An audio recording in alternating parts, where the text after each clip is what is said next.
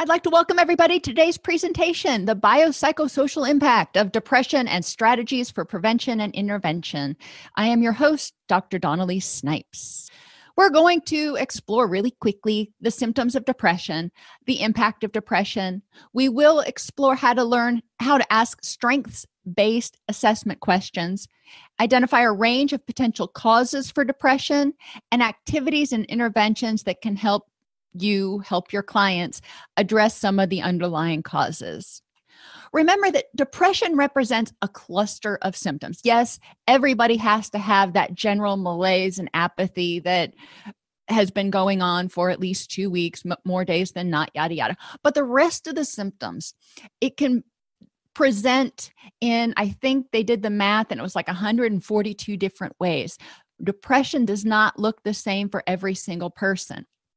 A variety of different things can cause depression and also be caused by depression. Let's think about emotions.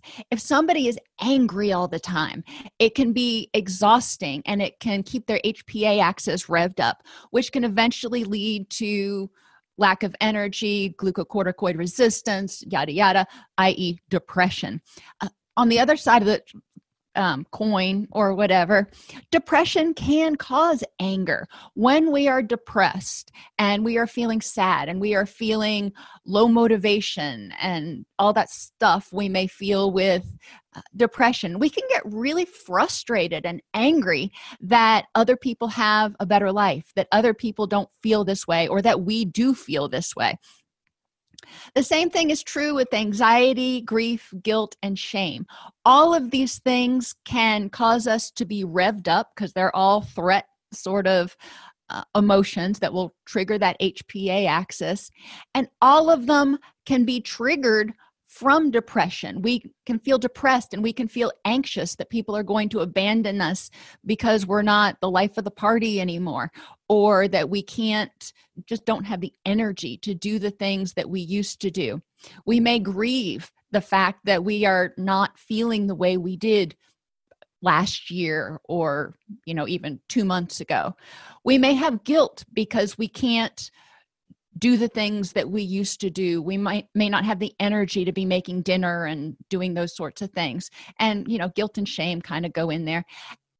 But culturally, some people also experience shame because culturally mental health issues are not as accepted, not as widely accepted as being okay. So depression can cause these feelings, but depression can also be caused by these feelings.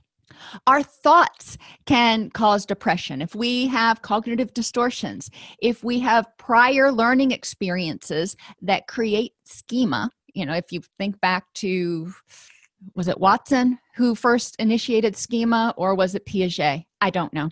I don't remember my counseling 101. But we create these ideas and concepts of things like who is safe and what is okay and what looks threatening, what is our fault, what is within our control. All of those things are schema that we've created, files that we have that tell us based on our prior learning experiences, is what we can expect. Well, if those schema are outdated or inaccurate, then it can lead us to feel hopeless and helpless in the present. What we couldn't control when we were 10, we may very well be able to control now that we're 30. And then your old-fashioned cognitive distortions, your personalization, all or nothing thinking, mind reading, yada, yada.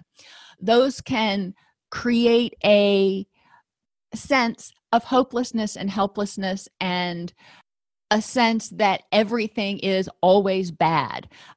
It's really important that we recognize that our thoughts and our schema can cause depression. Likewise, when we are depressed, we tend to notice, because we're depressed, we tend to notice the negative things more. So just being depressed can create more negative thoughts, and those negative thoughts cause more depression, and it's this downward, unfortunate cycle. Our relationships with ourselves or with other people can cause depression. If it's an unhealthy relationship in some way, it can make us feel hopeless, helpless, unlovable. Likewise, Our depression can, if we're depressed, our depression can cause poor self-esteem. We may feel bad about ourselves because we're feeling depressed right now.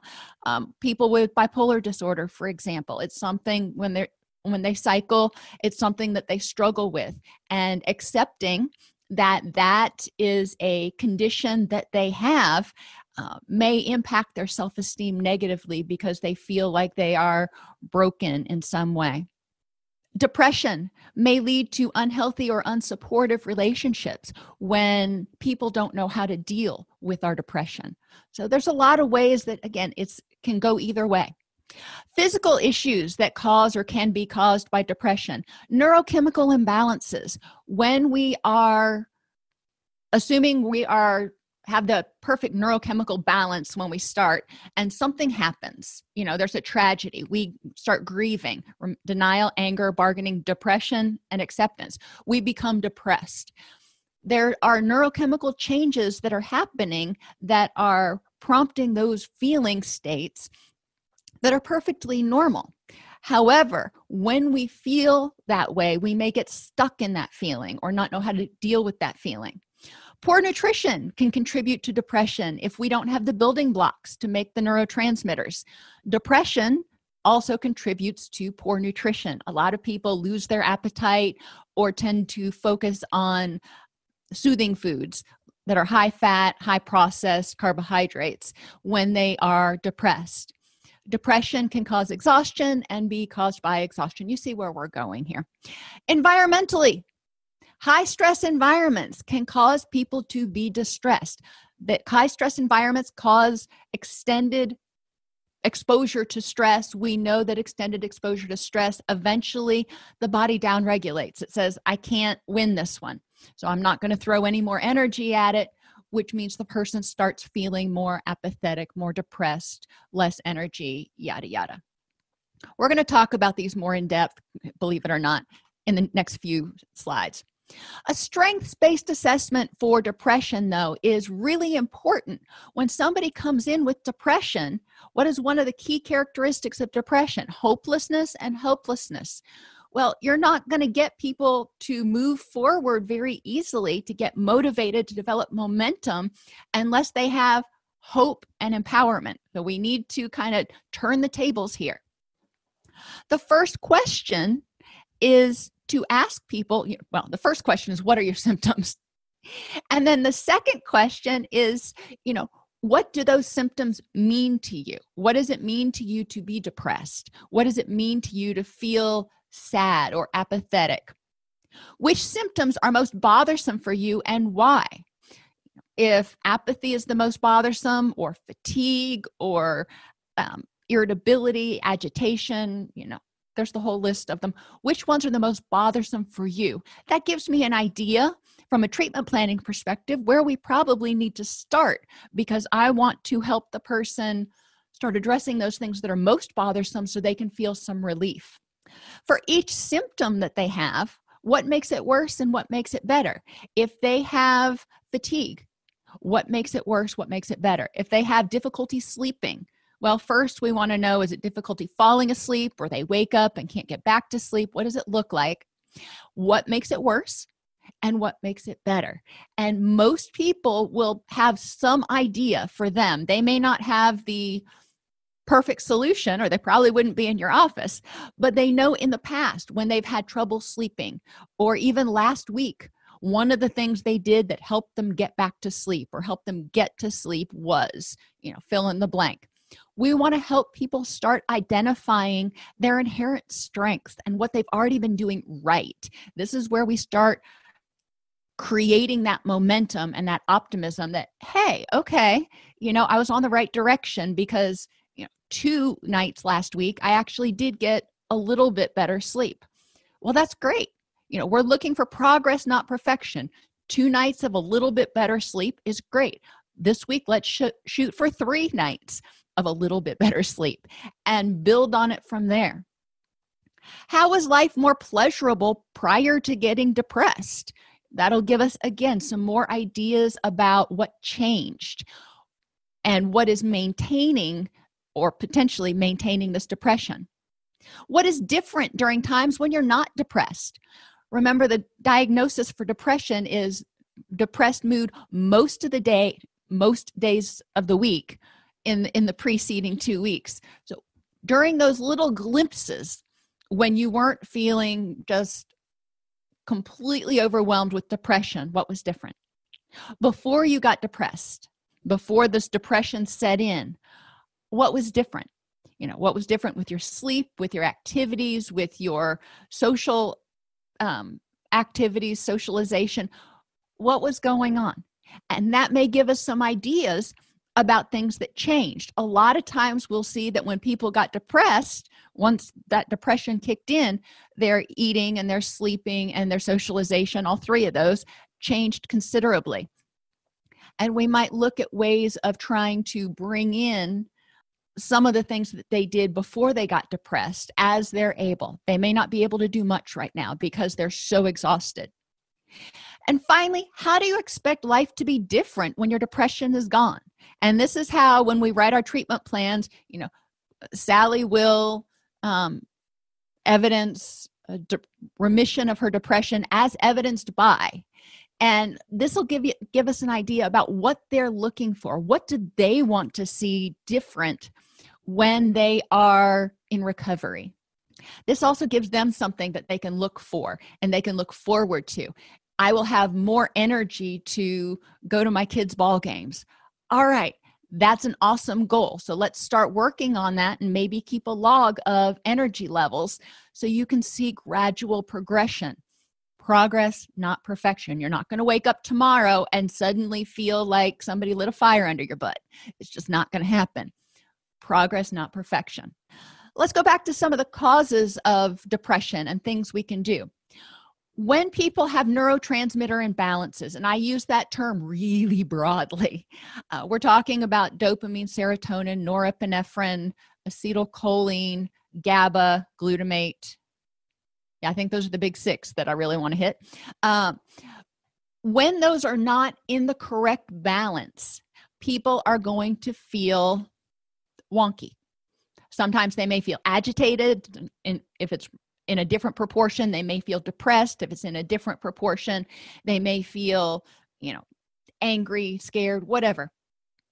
There are a lot of different compositions that can happen. But what we want to help people do is figure out how to get it back into that perfect balance where they're feeling those emotions of contentment and happiness. Yes, there are going to be times, as they say in acceptance and commitment therapy, pain in life is inevitable. There are going to be times when you feel dysphoric. It just happens. But then you can easily or relatively easily re-regulate emotions and have this general steady state that you would call content or happy. That's what we're looking for. Now, neurotransmitter imbalances not only affect our ability to feel pleasure, but it also can contribute to memory issues and difficulty concentrating, both of which are symptoms of depression. Sleep issues, when we don't have the right neurotransmitter balance, norepinephrine's too high, not enough serotonin, not enough melatonin, there are a lot of different contributing factors. We'll have problems with sleep. Lack of motivation. We need dopamine in order to have motivation. Motivation is one of our perseverance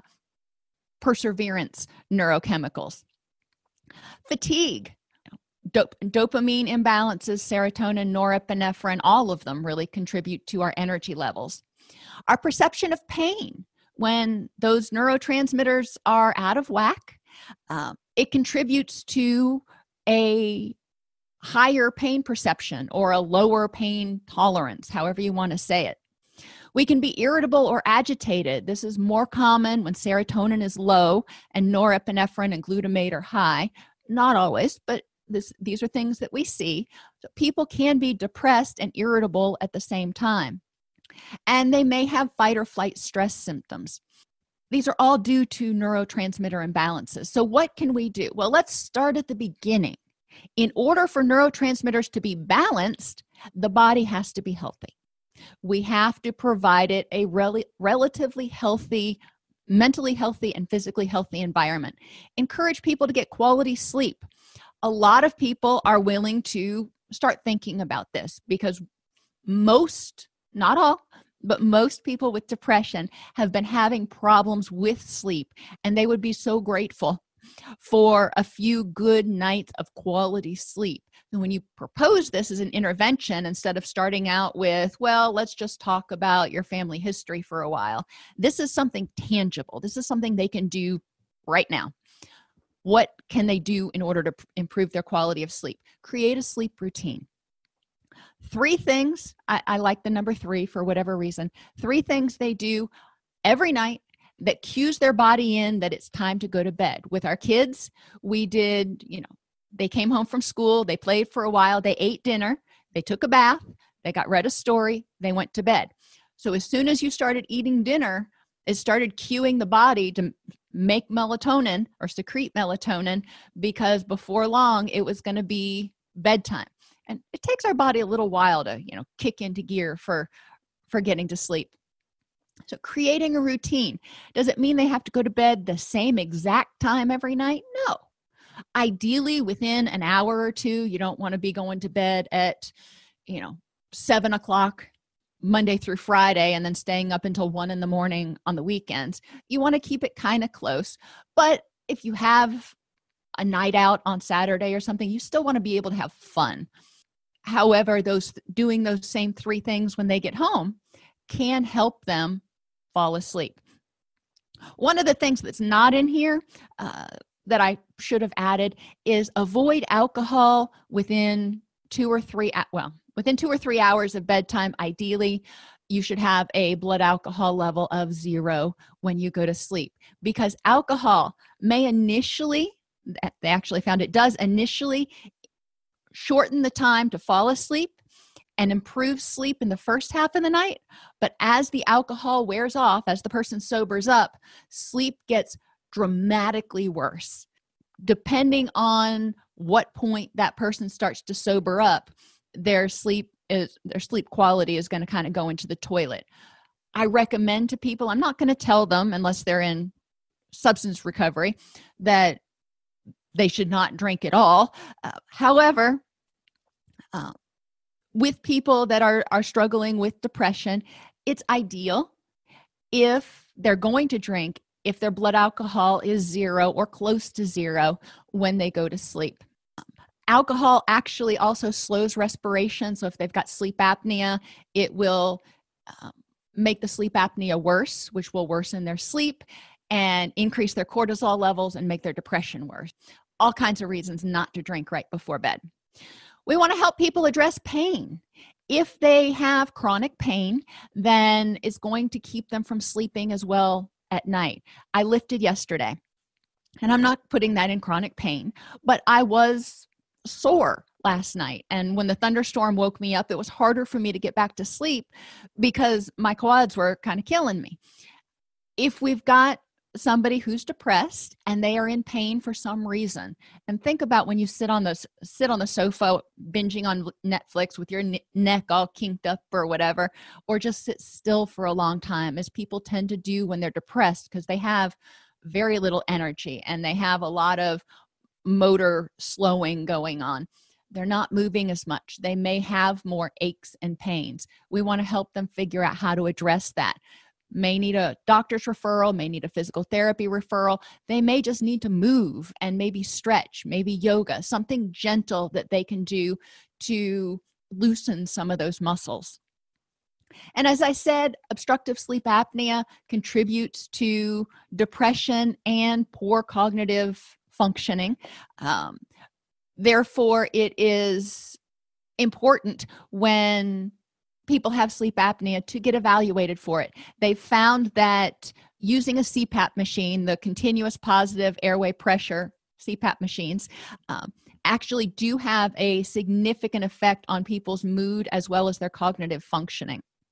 When people are depressed, and Renee raises a good point, when people are depressed, especially if they're depressed because their serotonin is low, they tend to have a lower pain tolerance. So they feel more pain, and that can be problematic.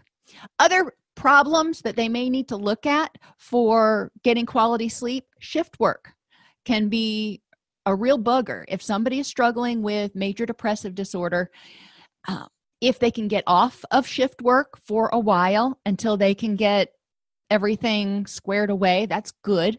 If not, they need to maintain the same shift. If they're working midnight shift, I have a friend right now who works 5 p.m. to 5 a.m. And then on the days in between, when he's not working, he switches his schedule so he can spend time with his son, which is great. It's very admirable, but that is horrible for his sleep quality and his circadian rhythms. Time zones can also affect quality sleep. If somebody is going between different time zones, then it can be significantly problematic to them. And daylight savings time. Some of the things that they found for quality sleep and adjusting to time zones and daylight savings time have been using light boxes in order to most effectively set circadian rhythms. Other things with getting quality sleep, like y'all are mentioning, limit blue light exposure within 2 hours of bed. Get a blue light filter for your television and every single digital device that you have. Ideally, log off of any stressful devices within 2 hours of sleep. And that will help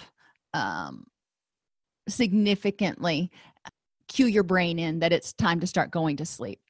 Relaxation can help balance neurotransmitters, because when we relax, it triggers that rest and digest, which triggers the release of serotonin and GABA into our system. Biofeedback can be really helpful, and you don't have to have anything super fancy. You can lay down or sit down in a chair and put your hands on your abdomen, and you'll feel yourself breathe in and breathe out, and you may also feel your heartbeat, and you want to feel that slow down. If you want to get a little bit more high tech, you can use a fitness tracker, and you can practice deep breathing to reduce your heart rate. And a lot of the fitness trackers now actually monitor heart rate variability and will clue you in if the heart rate tracker thinks that you're too stressed, and will provide you with some biofeedback activities. And then progressive muscular relaxation, you can search for that online and find plenty of videos on YouTube how to do progressive muscular relaxation. But that can help the body relax physiologically, and it can also help the person relax cognitively, because they're focusing on noticing the difference between tense and relaxed, which means they're not focused on monkey mind. That really helps people become more mindful, at least for a minute. And we need to encourage people to address medication side effects like psychotropics. Even any of your medications that you take, psychotropics, opioids, may have side effects that alter neurotransmitters. Opioids, for example, have a depressant effect. Other psychotropics people may take may increase sedation. Some of your antidepressants are serotonin reuptake inhibitors. Some of them are norepinephrine. Others are dopamine. And yet others are serotonin, norepinephrine, and dopamine reuptake inhibitors. So when people take psychotropic medication, they are altering the balance of those neurotransmitters. Other things people can do for neurotransmitter balance is improve their nutrition, address addictive behaviors. When we engage in addictive behaviors, and these are the things that produce that rush of endogenous opioids and dopamine, and a lot of times norepinephrine too, so you get that euphoria. That can be toxic to the brain after a while, and the brain adjusts in order to protect itself from that toxicity, which is what we call tolerance. We want to address those addictive behaviors, because every time we do that, we are flooding the system with certain chemicals and altering that neurochemical balance. Encourage people to address chronic or extreme stress. As a brief refresher, both chronic stress, low-grade ongoing stress, or acute extreme stress, increase the amount of neurotransmitters flooding the synapses. To protect the body from overload, the brain shuts down some of the receptors in order to prevent, burnout, basically. When the neurotransmitters return to a normal level, the receptors are often still shut down, so not enough neurotransmitter gets sent out. When things are back to normal, so to speak, the dopamine receptors may still be shut down.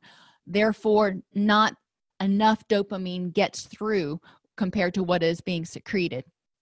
Tolerance and withdrawal are very interesting things to look at, and we need to remember it can happen in response to stress, not only in response to addiction. What we see with stress and the HPA axis is the body starts protecting itself from having too much cortisol and glutamate in the system, as opposed to addiction, where we're talking about dopamine and norepinephrine.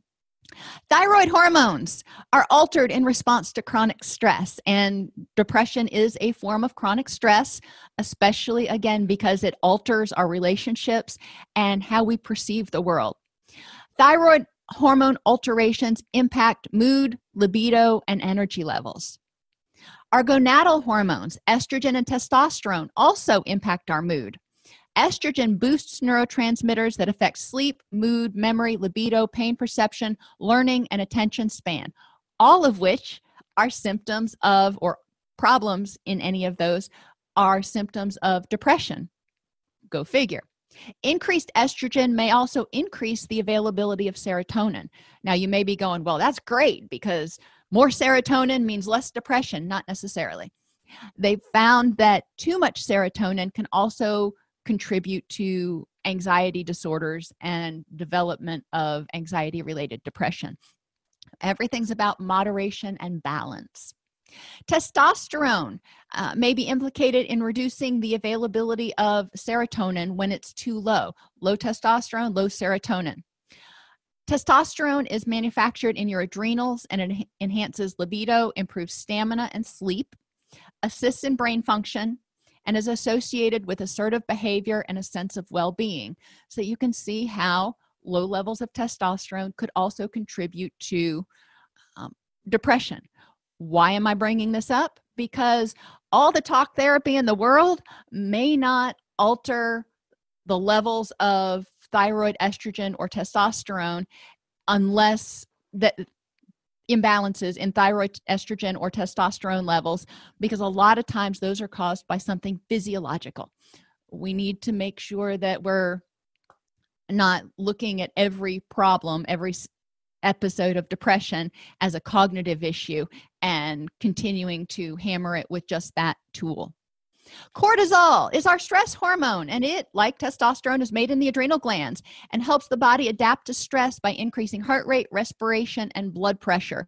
Cortisol goes up, we tend to feel fight or flight, anxiety or anger. Cortisol goes down, but down too low, we tend to feel depression. Cortisol is necessary for life. It helps us get out of bed in the morning and meet the demands of the day, and it gradually decreases throughout the day. This is called our circadian rhythm. It's not, circadian rhythms are not just about sleep. It's about our cortisol levels and our feeding hormones and other things. Insufficient cortisol, as a result of a variety of things, but especially glucocorticoid resistance, can lead to heart rate and blood pressure reductions, as well as reductions in energy and motivation, which can leave people feeling depressed. And DHEA is yet another hormone in our body that can go wonky and contribute to symptoms of depression. DHEA levels decrease as we age, just normally, like some of our gonadal hormones. It's important that we encourage people to get a physical to rule out any physiological causes of their depression. Adequate levels of DHEA can increase libido and sexual arousal, improve motivation, engender a sense of well-being, decrease pain, facilitate rapid eye movement sleep, and enhance memory and the immune system. We want people to have appropriate levels. By all means, not recommending to go out and get supplements to start trying to regulate these on themselves, because the amount of DHEA in supplements is like hundreds of times greater than what we would normally have in our body. And too much DHEA can contribute to anxiety and heart palpitations and all kinds of other bad mojo. What do we need to do? We need to have people get a physical to identify and address what might be causing these symptom imbalances. Encourage them, as long as it's physiologically sound based on doctor recommendations, to eat a low glycemic diet. Does that mean they can't have cake? Of course not, unless they have diabetes and it's not okay. What it means is trying to eat relatively healthfully most of the time. And remember that the less sleep you get, the higher your cortisol. The more sleep you get, the lower your cortisol will be in general. Encouraging people to get sleep within the normal recommendations for their age range, which, remember, for us adults is still 8 to 9 hours or 7 to 9 hours a night, and that does not decrease as we age. Final thoughts on hormonal imbalances. They affect millions of people. Symptoms include feeling anxious, tired, irritable, gaining or losing weight, not sleeping well, changes in sex drive, focus, and appetite. Causes may include poor gut health, inflammation, high amounts of stress and depression, genetic susceptibility, and toxicity. Now, and regardless of where it starts, if we start having these hormone imbalances, we very well could develop symptoms of depression, which again is why we want to look back, not just one step to what's out of whack, but we want to look back one more step to what is causing that to be out of whack. Natural treatments for hormonal imbalances include eating an anti-inflammatory diet, consuming enough omega-3s, getting good sleep, exercising, and controlling stress. Go figure. That's really not a surprise. We talked about pain earlier. Low serotonin is associated with increased pain perception. In addition, depression contributes to muscle tension as well as stiffness and achiness. When we're depressed, sometimes, especially if you have concurrent anxiety, you might have jaw tension, neck tension, what have you. Encourage people to remember that their body is three-dimensional. They have a front and a back. They have a right and a left, and all of these things need to be in balance. If your front is tight, then your back is going to have to compensate, and your back has to be loose. We want them to be equal in their tension and relaxation. If your front is exceptionally tight and your back is weak, I see this a lot in the gym. People will go in and they will do all kinds of chest exercises, and that's great. But then their chest muscles get really tight and, bulky, and their shoulders start to hunch over like this because they're not doing anything on their back, and their back muscles just can't compete. And then they start having all kinds of pain because of poor posture. Anyhow, exercise can help with balance. Guided imagery can help with pain, and I have an entire video on AllCEU's education that you can look at on non-pharmacological interventions for pain. We're not going to go deep into them right now for time's sake. Muscle relaxation can help. When people start to become more mindful of their muscle tension, then they can intervene in order to release it. If they start noticing that they're grinding their teeth, then they can become more mindful and do something different. Alternate focus is another way of addressing pain. Instead of focusing on the fact that, oh my gosh, my knee hurts, it hurts so bad, it's aching, or oh my gosh, my tooth hurts, it hurts so bad, it's aching, I can't focus on anything else. Forcing yourself to focus on something else.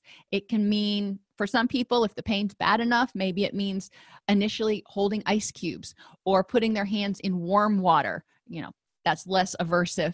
So they're focusing on what that feels like, or aromatherapy.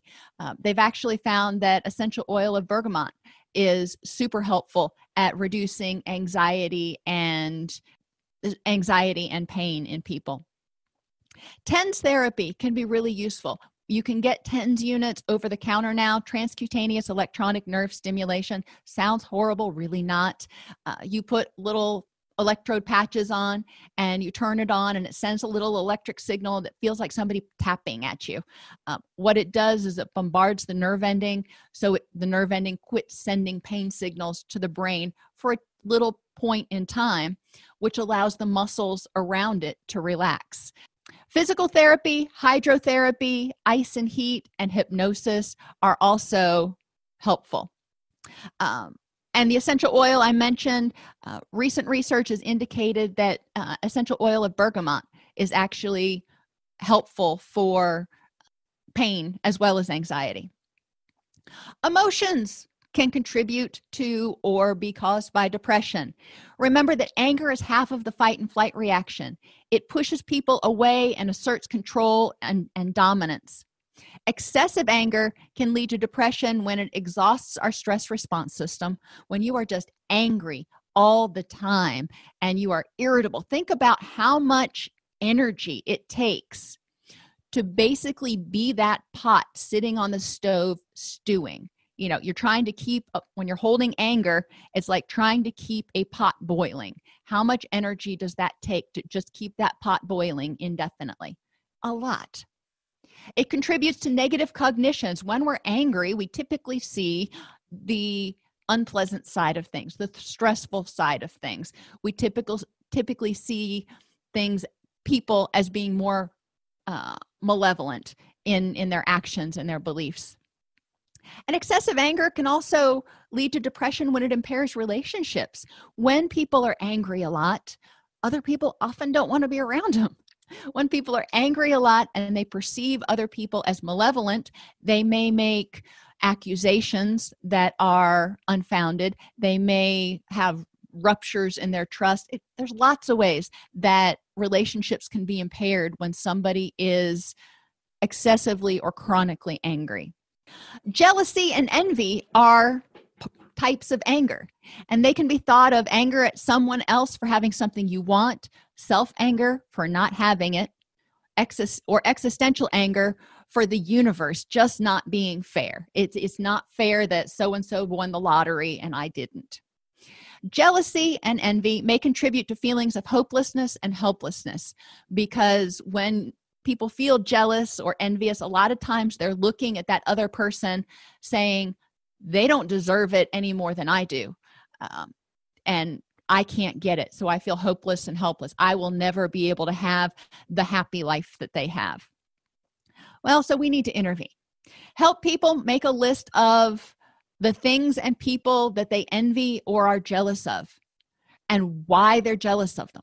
Let's start just breaking it down. Why are you jealous of this influencer or this celebrity or this person at work or your sister-in-law, whoever it is? In what way are they better or better off than you because of those things? And this is one of those questions that people may take a little offense to. Why are they better than me? What does it mean they're better than me? I don't know. If you're jealous of them, it may indicate that you think that they are better than you, that they deserved it more than you, or somebody thought they deserved it more than you. So let's take a look at that. What's the difference? How does envy or jealousy affect your ability to live a rich and meaningful life? How does being jealous that this influencer has a 10,000 square foot house, or this person makes, I don't know, I saw yesterday some number about how much Jeff Bezos made on a daily basis. I see that and I'm like, well, that must be nice. But how would being envious or jealous of him impact my ability to live a rich and meaningful life? I'm never going to run Amazon. That's just the way it is. Those are the cards I was dealt. So being angry about it doesn't do anything but drain my energy as I try to keep that pot boiling and use the energy that I could use to focus on the things that are important in my life. Which takes us to, what's a more productive way to use this energy than just boiling a pot of water all the time? Guilt can be thought of as shame, embarrassment, or self-anger for something you did or should have done. Some people have difficulty letting go of guilt because they think they deserve to suffer. I should have known better. I should hold myself responsible for this, henceforth and forevermore. And if they forgive themselves, they might do it again.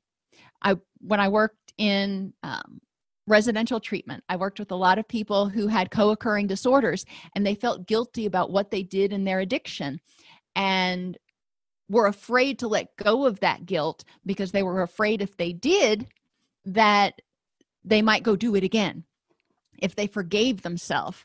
And it was important for them to understand the other option, that if they continue to hold on to that guilt and feel bad and beat themselves up, that also might lead to a relapse. With guilt, have people make a list of things they feel guilty about. And recovery, we call this a fearless moral inventory. And have them explore how they can make amends for it. It's done. It is what it is. You can't change the past. How can you make amends for it? How can you learn from it so you don't do it again? How can you forgive yourself? Instead of continuing to boil that pot of water or lash yourself with a wet noodle, how can you forgive yourself for this so you can free up that energy? And then sometimes we feel guilty for things that there's no reason to feel guilty for. So how can you let it go? You can encourage clients to make a guilt bill of rights for those things that they feel guilty for that really they may not need to feel guilty for. I'm trying real hard not to say the word should, like sleeping in or, going out to dinner or buying a new outfit or whatever it is that they feel guilty for that is something that's justified, something that other people might not feel guilty for. Give themselves permission, that guilt bill of rights. And then encourage people to look at forgiveness. What does forgiveness mean to them? How does the concept of forgiveness make you feel? A lot of people, most people that I work with, as soon as we start talking about forgiveness, their hackles go up because that feels like powerlessness. That feels like turning over power and telling somebody what they did was okay. We talk a lot about what the phrase forgiveness is for you means, because forgiveness, we talk about it as a power play. When I forgive, I am choosing not to leave my energy tied up in holding on to that resentment or anger anymore. I am choosing to accept that it happened. I may not like it. I'm choosing to accept it happened, but not continue to lock my energy there because I want to use my energy for other things. I like the forgiveness fire activity. I don't use a lot of fire activities, but this one I really do like, where people take their things that they feel guilty for, things that they need to forgive others for, whatever they need to forgive, and they write them on notes, cards, slips of paper, however you want to do it. They put them in a trash bin, little tiny one so you can control the fire, and they burn it. Would it be nice to do it with balloons and let them fly up into the air? Yes, but that is very bad for the environment. Burning's not great for the environment, but it's a little bit better. So a forgiveness fire is something that we used to do at my treatment center about once a month, and the clients generally really enjoyed it. When you are angry, another activity you can do is have people figure out, be mindful. When you're angry, what do you notice? What do you pay attention to? It helps people recognize that when they're angry, they tend to notice the negative and dismiss the positive. What are your triggers? Why do those triggers make you feel vulnerable? And so if one of your triggers for anger is somebody sneaking up behind you and scaring you, I hate it when people do that. Why does that make you feel vulnerable? Is it an external threat? In that case, yes, it is. Is it a current threat or something from your past? Well, where I live now, with my kids and my dogs and my husband, and it's a safe environment. So, probably not a current threat. Now we are ingrained, even little kids, even infants can get startled. And that's just one of our protective mechanisms. So that could be, if you want to say something from your past, getting startled can be something that is not actually a current threat, but it's your body's way of saying, hey, pay attention. Does this threat keep you from living a rich and meaningful life? And figuring out how those things go.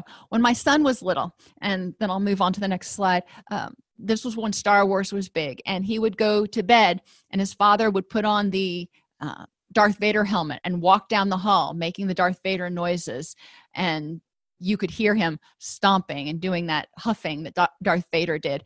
And Sean would shriek, "Daddy, stop doing that!" And he would get so angry. And I sat him down one day and I'm like, "Son, your father does it because he thinks it's funny when he gets you upset." If you quit reacting to it, he won't do it anymore. And from that point on, he didn't get angry about it. He was just like, "Ugh, Daddy," and he would ignore it. But it was helping him understand that dynamic. But he got angry. Was it an external threat? At that point in time, it was. Is it something in the present? Yeah, he was afraid of that. Even though we know it wasn't real and he knew that his father wasn't actually Darth Vader, it was a threat. So it was important for him to figure out whether it was actually a threat. And turns out it wasn't. He just had to figure out how to deal with it and how to deal with it from there. So how can you address each trigger to feel safer and more empowered? Anxiety is the other half of fight or flight. Chronic anxiety, worry, or stress will also exhaust our stress response system, that HPA axis, causing neurochemical and hormonal imbalances and increasing muscle tension and pain. This causes the body to adapt to excessive stress by shutting down those receptors, leading to feelings of apathy. And remember that anxiety makes it harder for sleep. And when we don't get enough sleep, we tend to get exhausted. When we're anxious, we're in that fight or flight, so we're not able to relax and get sleep. That leads to exhaustion, which leads to hormone imbalances, which can lead to depression. When we're working with people with concurrent anxiety, help them identify the threats that they experience in their life that make them feel threatened for rejection, isolation, failure, loss of control, and the unknown. And explore why those situations trigger anxiety. For example, I'm getting ready to go next week to Chicago. And, it is very stressful for me. I don't do big cities. Y'all know I don't do big cities. And I don't travel. So putting those two things together feels very overwhelming because it's kind of the unknown. I haven't been to Chicago since I was in 6th grade. And there's a lot that I can't even begin to plan for how things are going to work.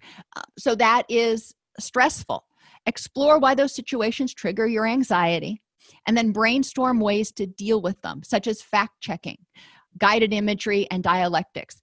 Fact-checking, what are the chances I'm going to miss my flight or something bad's going to happen? Probably none. What are the chances I'm going to get lost from the airport to my Airbnb? Probably none. Going through and looking logically at it.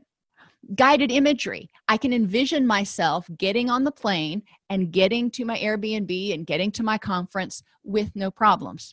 That's something I can start training my mind to just see it happening, because it's very possible that it will. And I want to envision the positive outcome. And then dialectics. Instead of seeing it as something threatening and scary, I can say, okay, this is a learning opportunity. Let me see it as a challenge. I haven't done this before, so let's try something new and step outside my comfort zone. And those are, just some ways that people can start addressing anxiety instead of feeling suffocated by it. Grief is sadness or depression experienced as the result of loss. Remember, it involves anger, depression, and denial, anger, bargaining, depression, and acceptance. When people are depressed during that grief process, they're helpless to change the situation. Whatever it is gone, and it's probably not coming back. And they may feel hopeless that they will be able to move on. And it's important for us to identify what they have the power to change. When you experience a loss, you may not be able to get it back, but you do have the memories from whatever it was. You do have the past that will still continue to influence who you are and what you do henceforth and forevermore. And remember that losses are not just about death. We can lose hope. We can lose dreams. We can lose friends. There are a lot of things that we can lose. We want to help people identify these losses. Existential losses, dreams, hope, faith, safety. Some people after trauma have their sense of safety obliterated. They've lost that sense of safety. They may lose their independence if they are in an accident or they start developing Alzheimer's disease or whatever it is. They may lose innocence. Social losses can include loss of your neighborhood because you move, or your friends because you move, death of people and pets, or relationships ending. Physical losses include loss of physical abilities, and it can be, you lose the ability to use your arm or your sight, or it can even be for some people, for some women, for example, when they go through menopause, there is a grieving process because they lost the ability to have children. Property losses, these are things, houses, your favorite bike, your grandmother's brooch. Sometimes when we lose things, it is devastating to us because it was something that had emotional meaning to it. Explore what about each of those losses makes you angry, fearful, or hopeless, and develop an action plan to deal with those unpleasant feelings, giving yourself permission to grieve. Remember that true losses cannot be acquired. The final step in grief resolution is acceptance. Talk with people about what acceptance means. Accepting it is what it is. We can't change it, but also accepting what we can change or what we can do. Other activities that people can do, narrative therapy. They can write, we've talked about this many times before, writing a little mini novel that describes the person and the events leading up to the loss, and then the loss. And the loss is the close of a chapter or the close of a series. And the next chapter or the next season, that person or thing is not there anymore, and we need to see how it influences the main character henceforth and forevermore. And people can write and forecast ways that loss can positively influence them, even though it's not there anymore, like the memories of a loved one that passed on. Even in television series, people will occasionally reappear as flashbacks or memories. And people can also write letters to things and even concepts that they lost. To the loss of my innocence, this is what I'm going to write, and figure out how to communicate with that. You can create wind chimes. So every time they jingle, it reminds you of the positive things about that person or thing that you lost.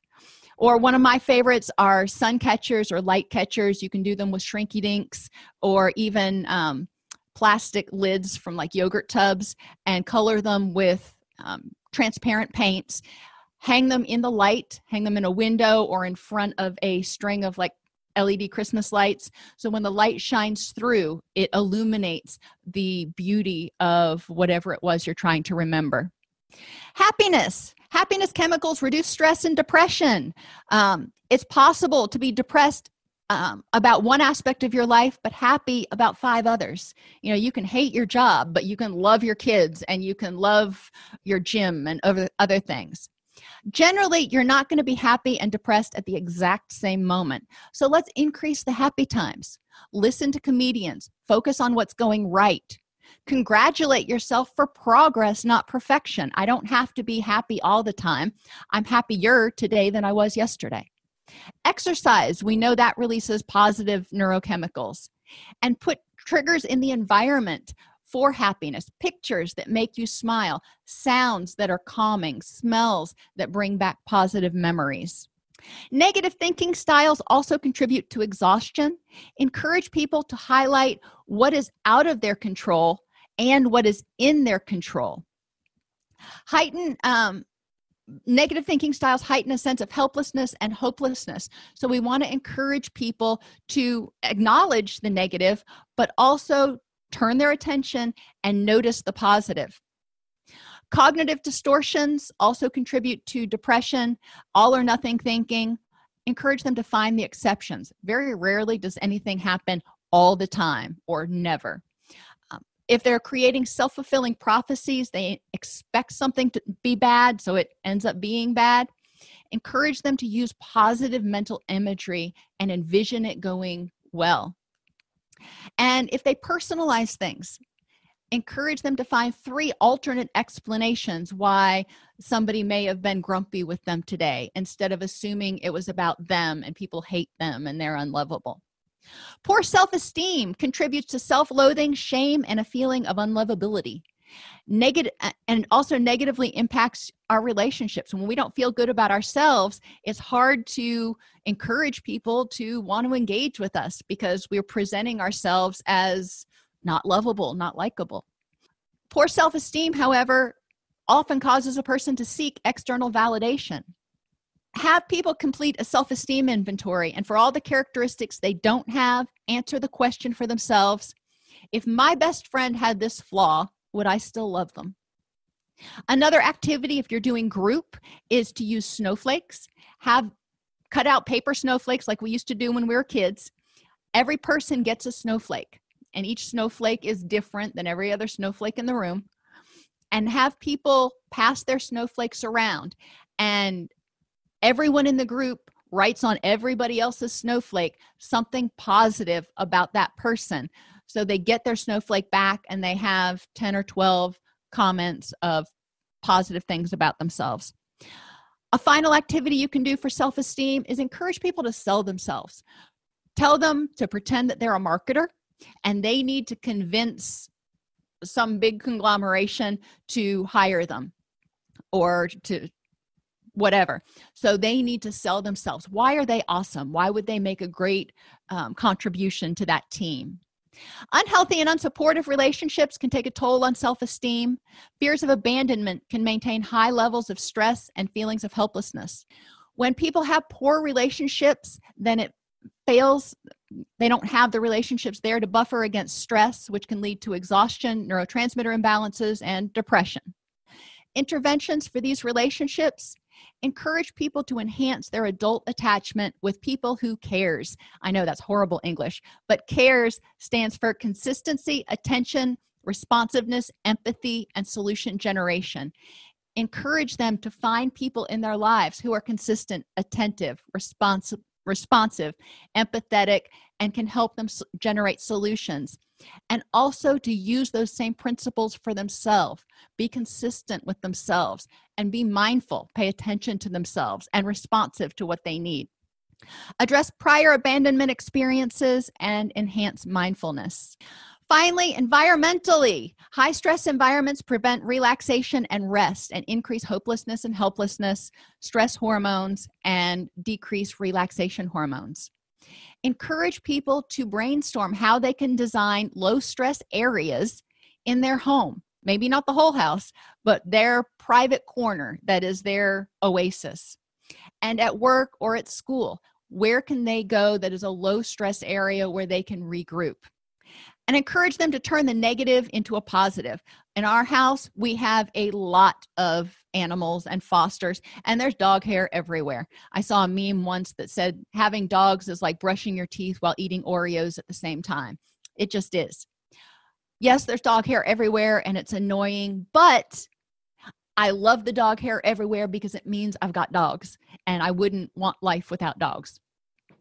Noisy families, the same way. You know, I've got a lot of noise and chaos in my house, but I wouldn't have it any other way because that means I've got a house full of very happy, enthusiastic people.